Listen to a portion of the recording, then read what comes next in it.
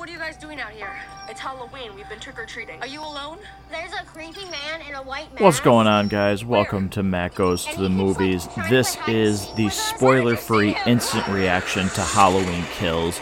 I am directly out of seeing this movie with a lot of thoughts. Now, for this one, this is an immediate reaction review, and I'm going to keep it spoiler-free. You can hear the trailer for Halloween Kills playing in the background of this recording. Once I have a chance to rewatch this movie, I am going to do a completely spoiler review of this, but I wanted to take some time to get my immediate thoughts out there. Now, Halloween Kills is a direct sequel to Halloween 2018 and follows the immediate aftermath of the ending. So, spoiler for 2018, Michael Myers is thought to be killed in a fire. Obviously, he has not been. And this movie is incredibly interesting, and I think it's going to be incredibly polarizing. And from what I've seen, it is two ends of the spectrum in terms of you either really like this movie or you don't. I don't know if on rewatches it's going to be thought of different, or if we're going to have to wait until Halloween Ends comes out to see how this movie is remembered. Because with this set of films being a trilogy, this movie doesn't have a real natural conclusion. It has an ending, but it's very, very open. And I'm not sure how to feel about that. Going back to the beginning, boy, this movie does have an actual flashback section where we get to see what happens the night he came home from the original Halloween. Again, no spoilers, but there is a flashback scene in this. I won't tell you what happens. And man, does it feel really authentic. A great job shooting it. And I really like those parts of the movie. I thought it added some really good story. To me, this is more than just a slasher, horror film. Once again, they nail the look of Michael Myers in this movie. He looks incredible. He's menacing. The kills are some of, to me, the most brutal in the Halloween series, but not in a way that feels over the top. It feels like a natural progression for Michael from this movie, from the first movie to this movie. And I say progression because they try to explain how the town views Michael Myers and why he's doing what he's doing. I appreciate the fact that they look to be trying to go into some sort of explanation to Michael, but not really treating it as campy or corny. I think they do a really good job. There are some things, though, with this movie, and this is where I'm going to be interested to rewatch it, let my thoughts, simmer from this first viewing that I just had, and rewatch this movie having some thoughts in my mind already, because I do like this movie. I'll get that out of the way. I like Halloween Kills. I do. I think there are some very, very good things here. The score, once again, is amazing. Like I mentioned, Michael looks incredible. The kills are great. There's some really, really well-done cinematography in this movie. But it is a movie that seems to fall and crumble under its own weight. Again, this is not just a horror slasher movie. There is a story behind this and what Michael Myers has done to this town of Haddonfield with killing people and the fear and the terror that he has brought on this town for 40 years. It's not just Laurie who has been affected by the original events of Michael Myers. The town as a whole has been affected.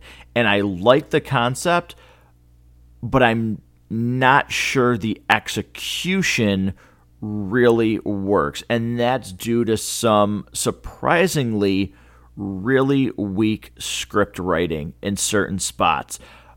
I really thought the first Halloween from 2018, the one that started this trilogy, it is one of the most perfect horror films I've seen.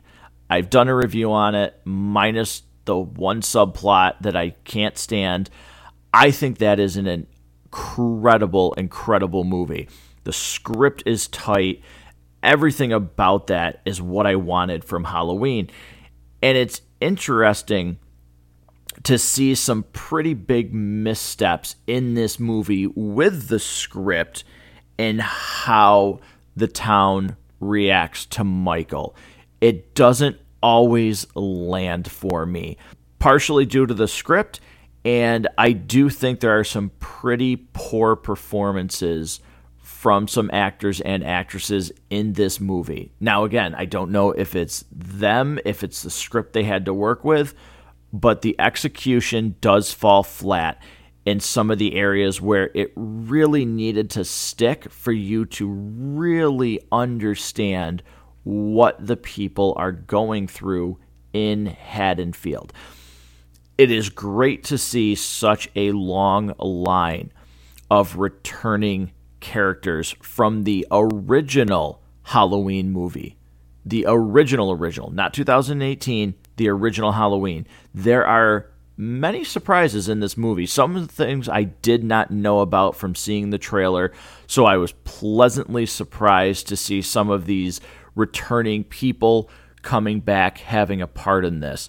For her part, Jamie Lee Curtis as Laurie Strode, once again, is absolutely fantastic. I thought she did a great job. I thought the daughter and the mother, once again, they did a really good job as well, and showing how this affected their family, how the realization that their mother was right all along, that the boogeyman does exist, he's coming for them. Those things are good. I enjoy this movie, so it's going to be really my second watch through that I think will determine how I ultimately feel about Halloween Kills. And in a way, I think it will have to wait until Halloween ends, which I think is a very good thing based on this movie and how polarizing I think it's going to be and how I've seen it so far be polarizing with reviews from fans and from critics. I do think it is a very, very good idea and a smart play that the trilogy ending movie Halloween Ends is coming out exactly 1 year from now. I really do think that it needs to be released. Again, I think a year is fine. I don't think it needs to be released any sooner. But I think fans need to see how this ends and what the conclusion is to this trilogy to really get a better understanding and grasp on how they feel about this movie. And that's myself included.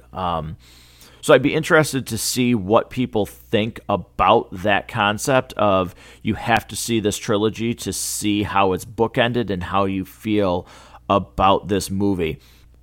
So, with that being said, again, there's not a lot that I can go into here without getting into spoilers. So, check this out, watch the movie, and then how I'm going to do this is I am going to rewatch this movie on Tuesday. I do have it streaming on Peacock right now.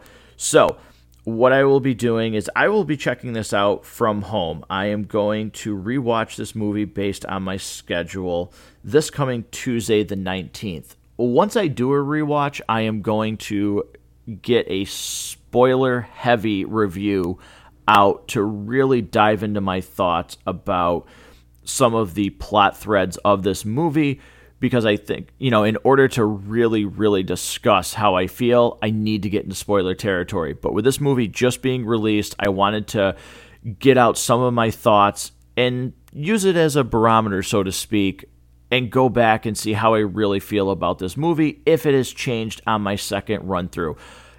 If you've seen Halloween Kills, let me know what you think of it. Obviously, you can leave spoilers if you want to. Connect on social media, Facebook, Instagram, TikTok, through the email address. It's all in the show notes. But let me know what you think about Halloween Kills. I've talked to a few people already, talked to some people coming out of the theater, and I was really interested to see what people's reactions were. And I'd be interested to see, if you watch this movie again, how you feel the second time through. Has your opinion changed, worsened, gotten better, stayed the same? Let me know. As always, this has been a lot of fun. Thanks for listening, and until next time, thanks, listeners.